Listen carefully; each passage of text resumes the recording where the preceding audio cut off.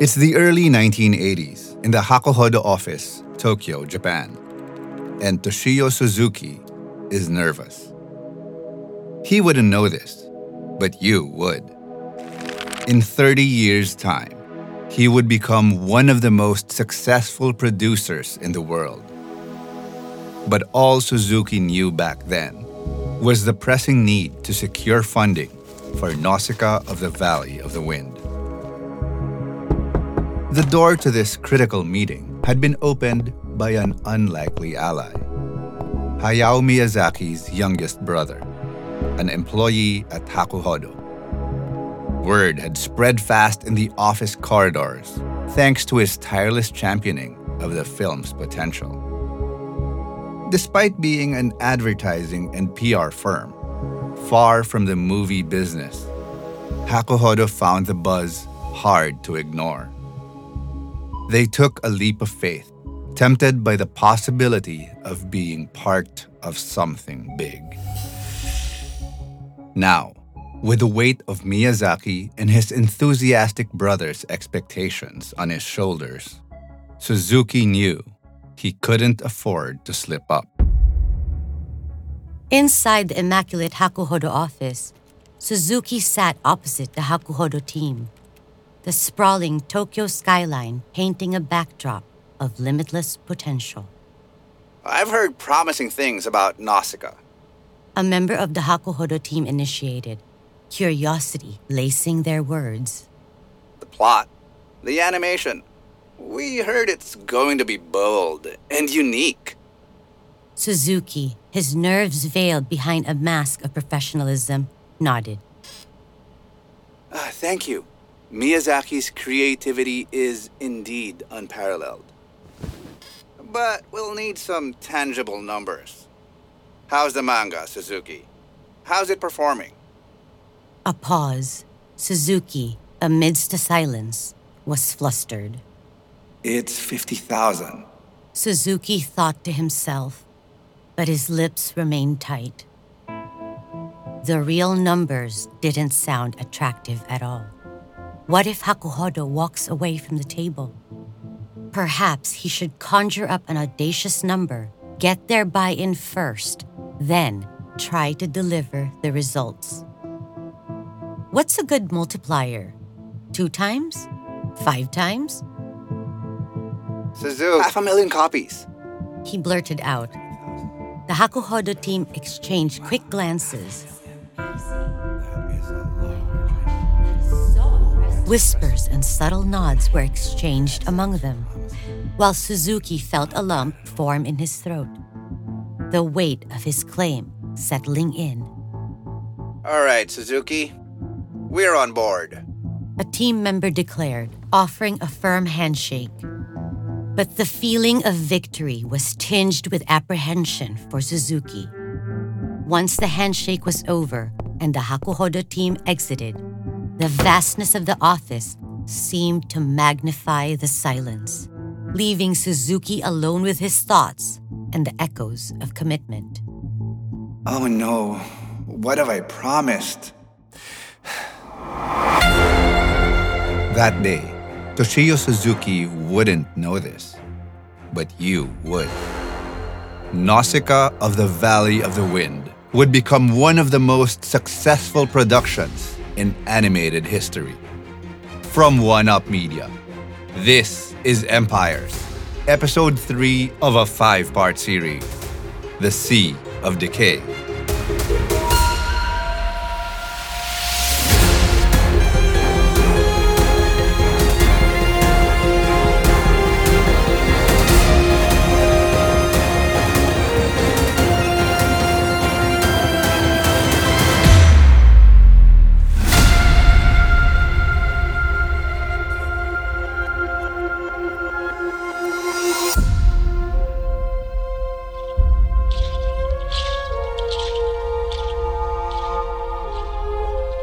Nausicaa of the Valley of the Wind revolves around a young Princess Nausicaa who reveals the pollutant's role in a dystopian future, all while resolving conflict and fulfilling a prophecy.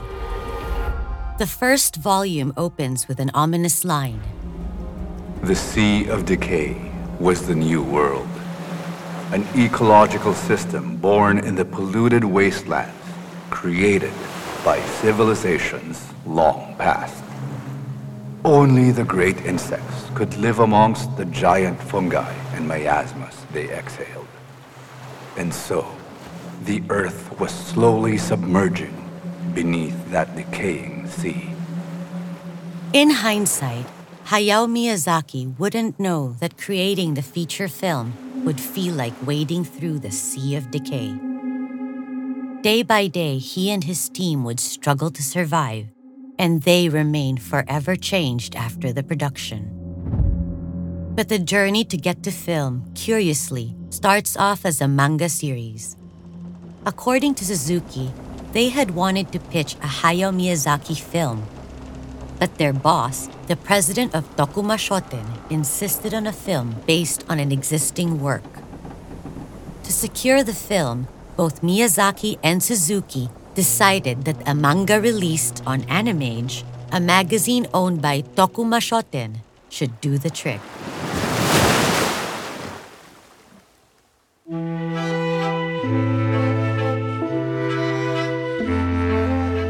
In 1982, Animage's February issue unveiled the world of Nausicaa of the Valley of the Wind. The buzz was immediate, prompting a spike in demand that led to an extra 20,000 magazine copies.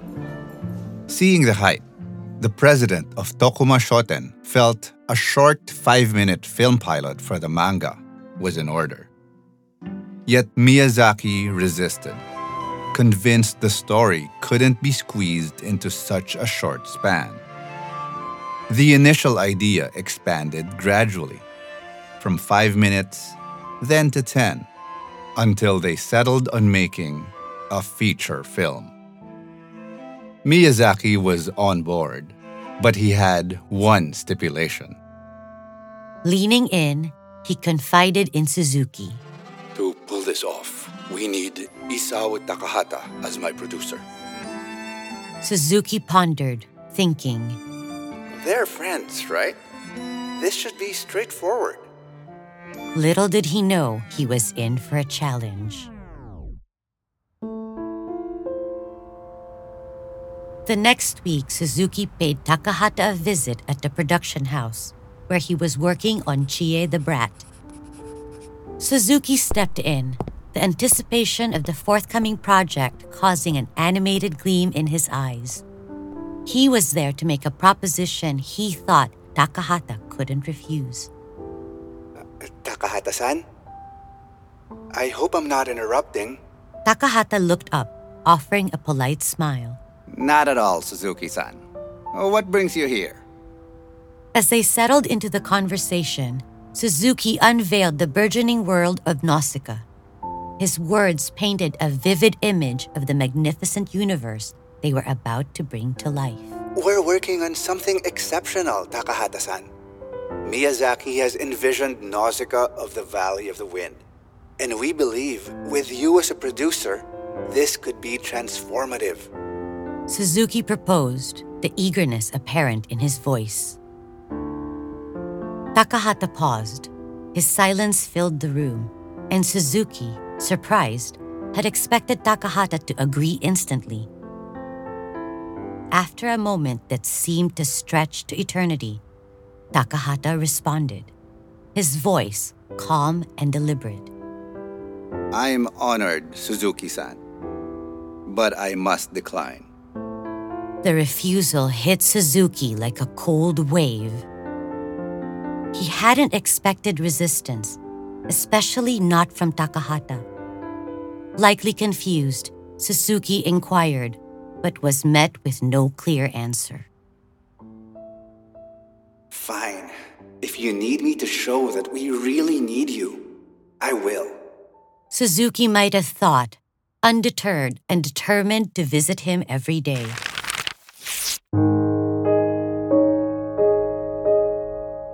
Two weeks of unwavering persistence later, Takahata handed Suzuki a handwritten notebook one afternoon.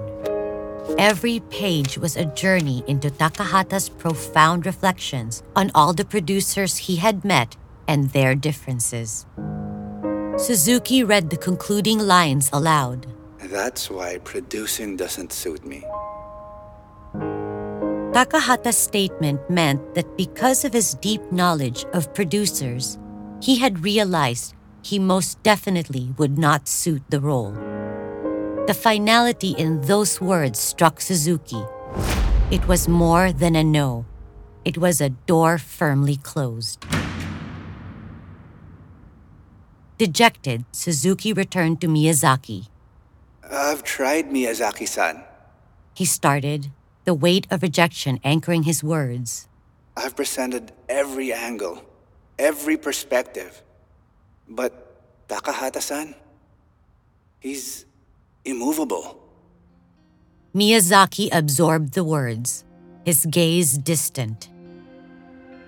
Miya-san, Suzuki ventured, breaking the silence. do we absolutely need Takahata as the producer? It was a bold question, a question that challenged the initial conditions set by Miyazaki himself.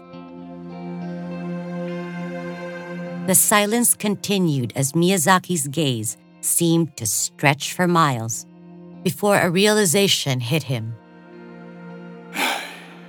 Let's grab a drink, Suzuki-san.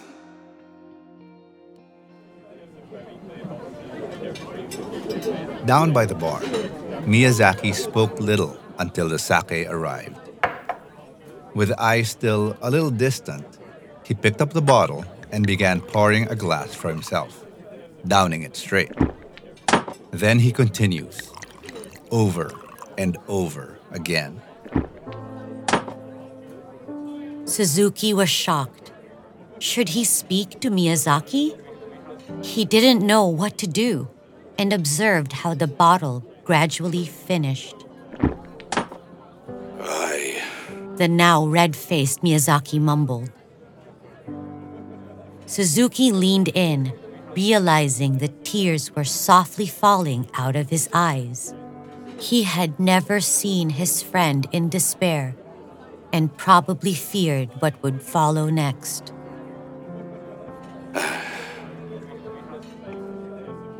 I devoted my youth to Takahata, but he has never done anything for me.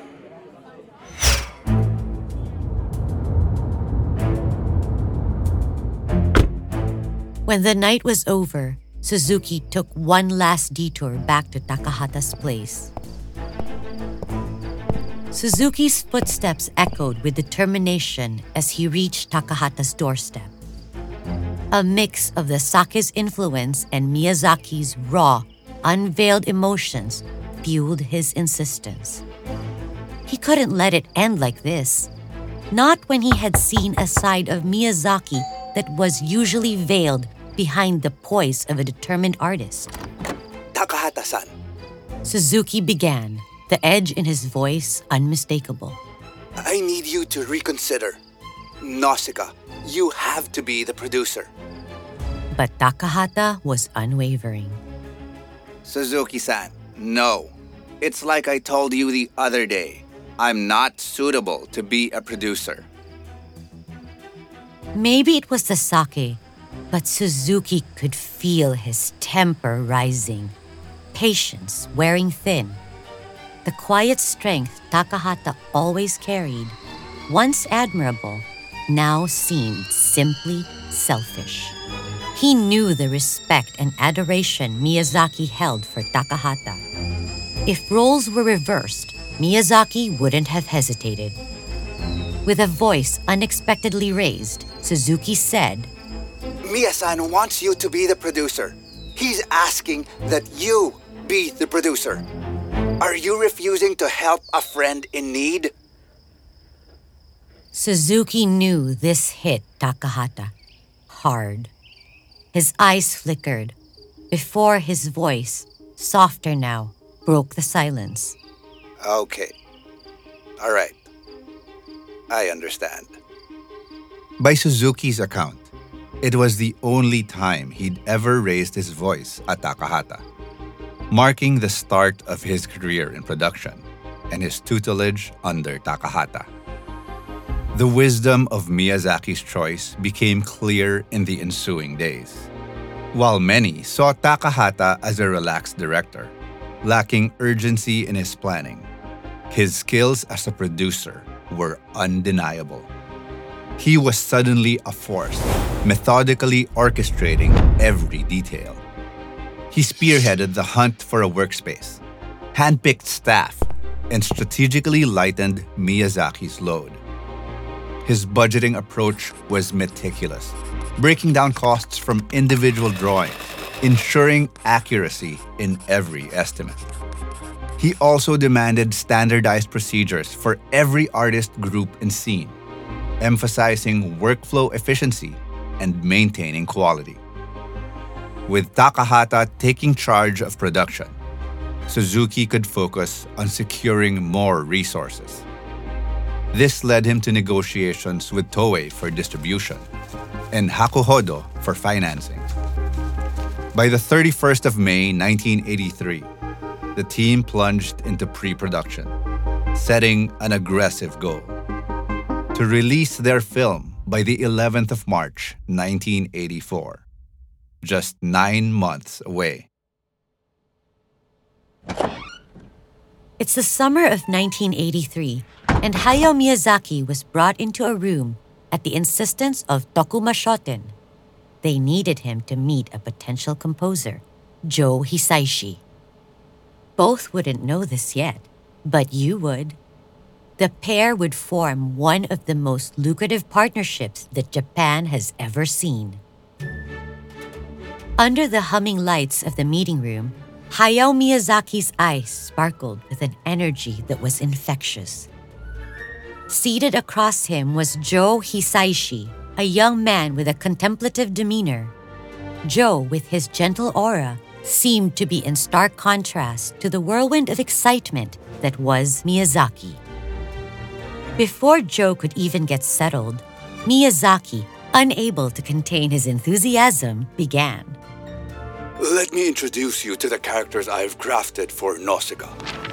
This here, He pointed animatedly to a drawing. is the toxic jungle. And over here, this magnificent creature is the Omu.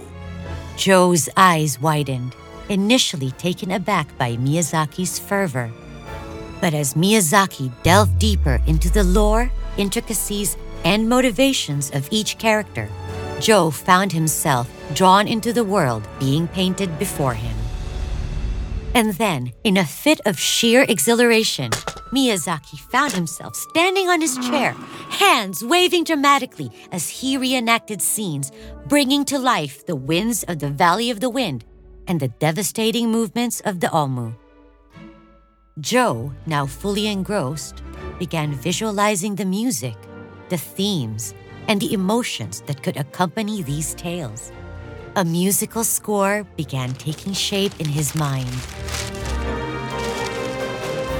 Before they realized it, 2 hours had passed. Here's what we have so far. Miyazaki handed over intricate drawings. Do what you think is right. In Joe's own words, his odd first encounter with Miyazaki was revealing, highlighting Miyazaki's genuine childlike enthusiasm. Jumping into action, Joe crafted what insiders term an image album, a set of preliminary music inspired by concept art and early production materials. These albums typically evolve into soundtracks if they resonate. Not long after, Joe presented Miyazaki with a song, which many now recognize as The Days Long Gone, filled with youthful melodies and a sense of longing. Miyazaki was instantly captivated. Rumor has it he played that tune on loop, drawing inspiration for writing, sketching, and directing. This newfound workflow defined the collaboration between Studio Ghibli and Joe Hisaishi, the studio's go-to composer. Their routine, now honed to perfection, begins with a basic storyboard and 10 descriptive phrases about the film. From this, Joe crafts an image album, About 10 tracks, each roughly mirroring a descriptor or image. Distinctively, Miyazaki would immerse himself in these tracks as he animated, letting the music guide him.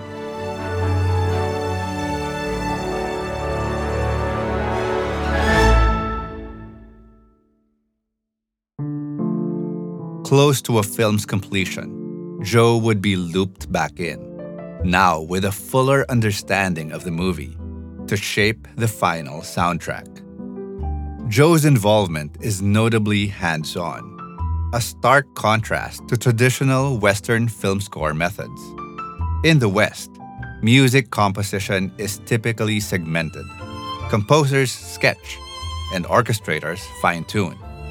But at Studio Ghibli, Joe's touch is felt throughout, from initial composition to final orchestration, ensuring flexibility. The result? Studio Ghibli scores are more adaptive and dynamic. In Nausicaa of the Valley of the Wind, the score of The Days Long Gone is varied to fit different scenes. The original pop version for childhood memories, a synthetic cello and flute version for mystical connections with insects, and a child's voice rendition expressing nostalgia and the character's human fragility. While the scoring was underway, the rest of Nausicaa was facing major issues. By the end of 1983, Nausicaa of the Valley of the Wind was in trouble. Despite partnering with Topcraft, a leading production house, the film lagged behind schedule.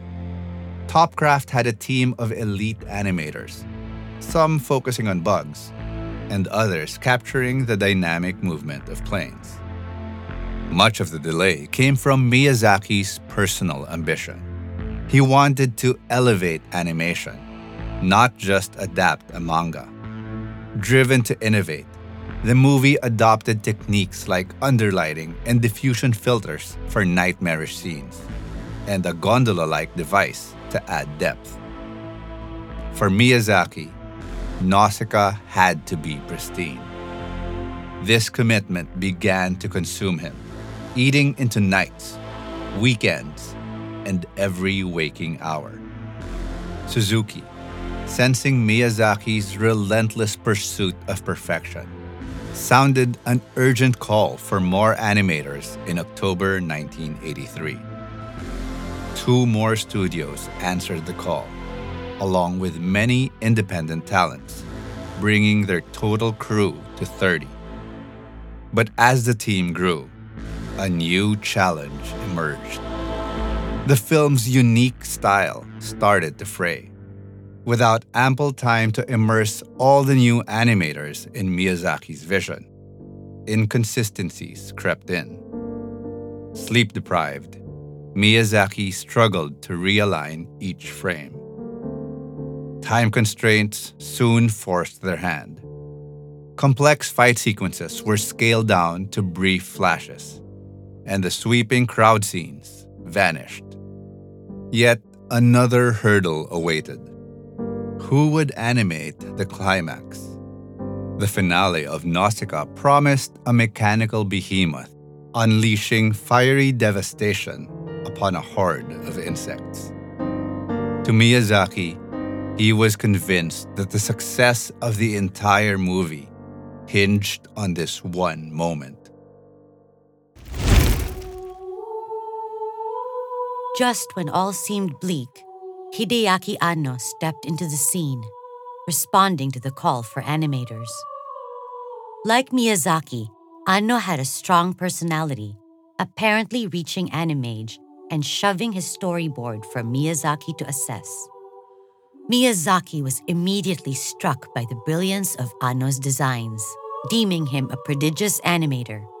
Relieved to have found the right person for the job, Miyazaki entrusted Anno with the pivotal scene, but not without whispering, "If the film fails, it is your fault." For over 2 months, Anno threw himself into the project. His colleagues often found him sleeping under his desk, feet poking out, even as cockroaches scurried past.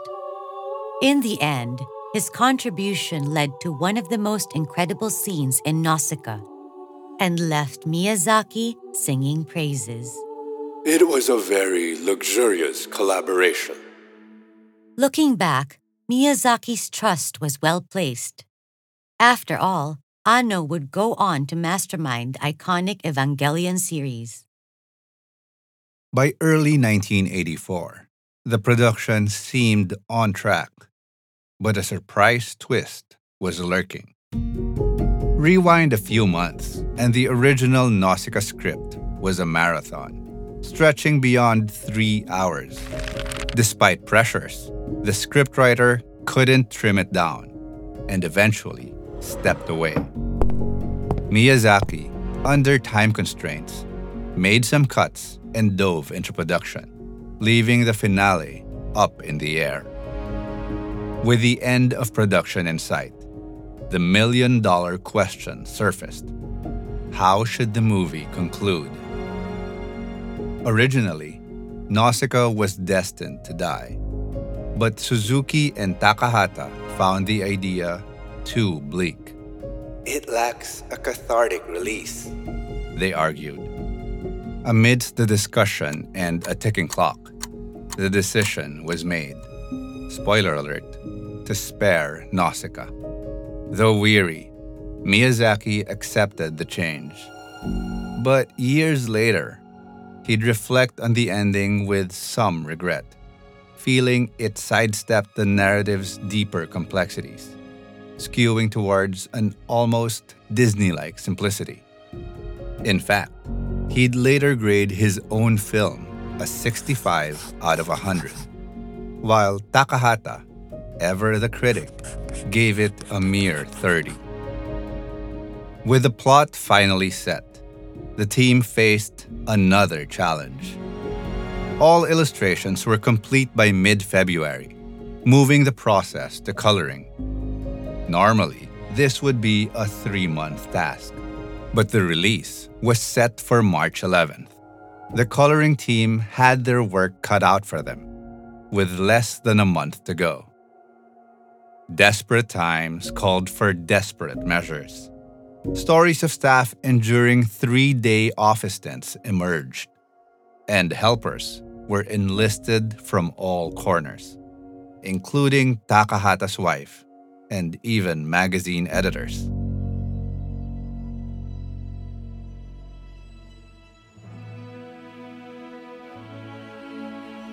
Finally, in March 1984, Nausicaa was ready for the world. This journey had demanded 56,000 drawings, 263 unique colors, and spanned 9 months. The cost? A hefty 180 million yen, close to $1 million US, one of the most expensive of its time. Yet, upon its release, Nausicaa raked in nearly 4 times its production cost, selling around 1 million tickets in Japan alone. It was nothing short of a sensation. Interestingly, the film covered just a quarter of the manga's narrative, which would continue unfolding for another decade. Internationally, the film caught eyes, but it also ignited controversy. Studio Ghibli's partnership with New World Pictures led to Warriors of the Wind, a redubbed and restructured version, cut 30 minutes shorter and pitched as a kids' movie.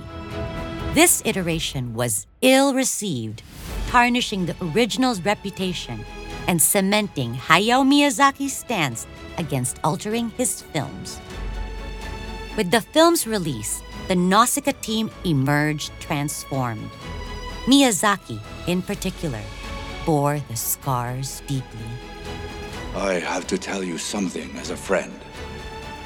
I made a movie, but I lost all kinds of friends. I don't want that kind of life. It was really difficult, making it into a movie, I mean. It was agony. The whole time, I thought I was on the brink of disaster. By the time the movie was finished, I was really crazy. He even claimed to have drawn strength from a near spiritual experience. Ironically, he would go on to direct at least 10 more films that would easily triple in the number of frames needed. Perhaps the most significant aftermath of Nausicaa was its influence on Miyazaki's relationship with Tokuma Shoten, paving the way for the birth of a new division. When Topcraft, the studio behind Nausicaa, folded, its animators rallied behind Miyazaki, giving rise to Studio Ghibli. However, the path ahead wasn't going to be smooth. Tokuma Shoten expected the newly formed Ghibli to stand on its own 2 feet. And in a twist of fate, the funds from Nausicaa were squandered on a botched documentary project. This left Studio Ghibli financially vulnerable. The team would have to break its neck creating at least 4 more movies before Studio Ghibli could ever wish to hold itself up financially.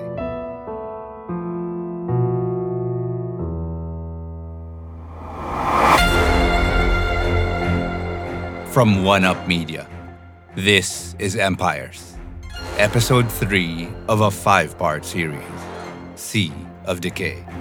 Next on Empires, brace yourself for an exhilarating journey with Studio Ghibli. We'll dive deep into its meteoric rise, exploring the groundbreaking films they released and the ingenious promotional tactics that even outshone international blockbusters like Jurassic Park in Japan. Follow us so you won't miss out on Episode 4 of our 5-part series, Before Spirited.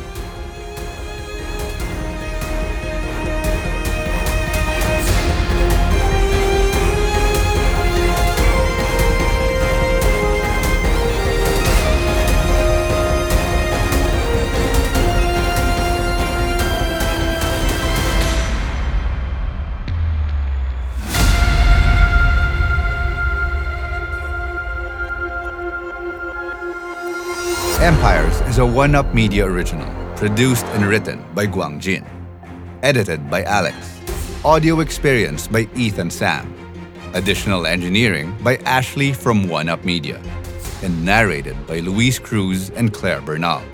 International research by Sonia, Kuyet, and Jiamin from One Up Media. A quick word on our reenactments and dramatizations. While we can't know exactly what they say, think, or feel at the moment, it is all based on research. Thank you for listening.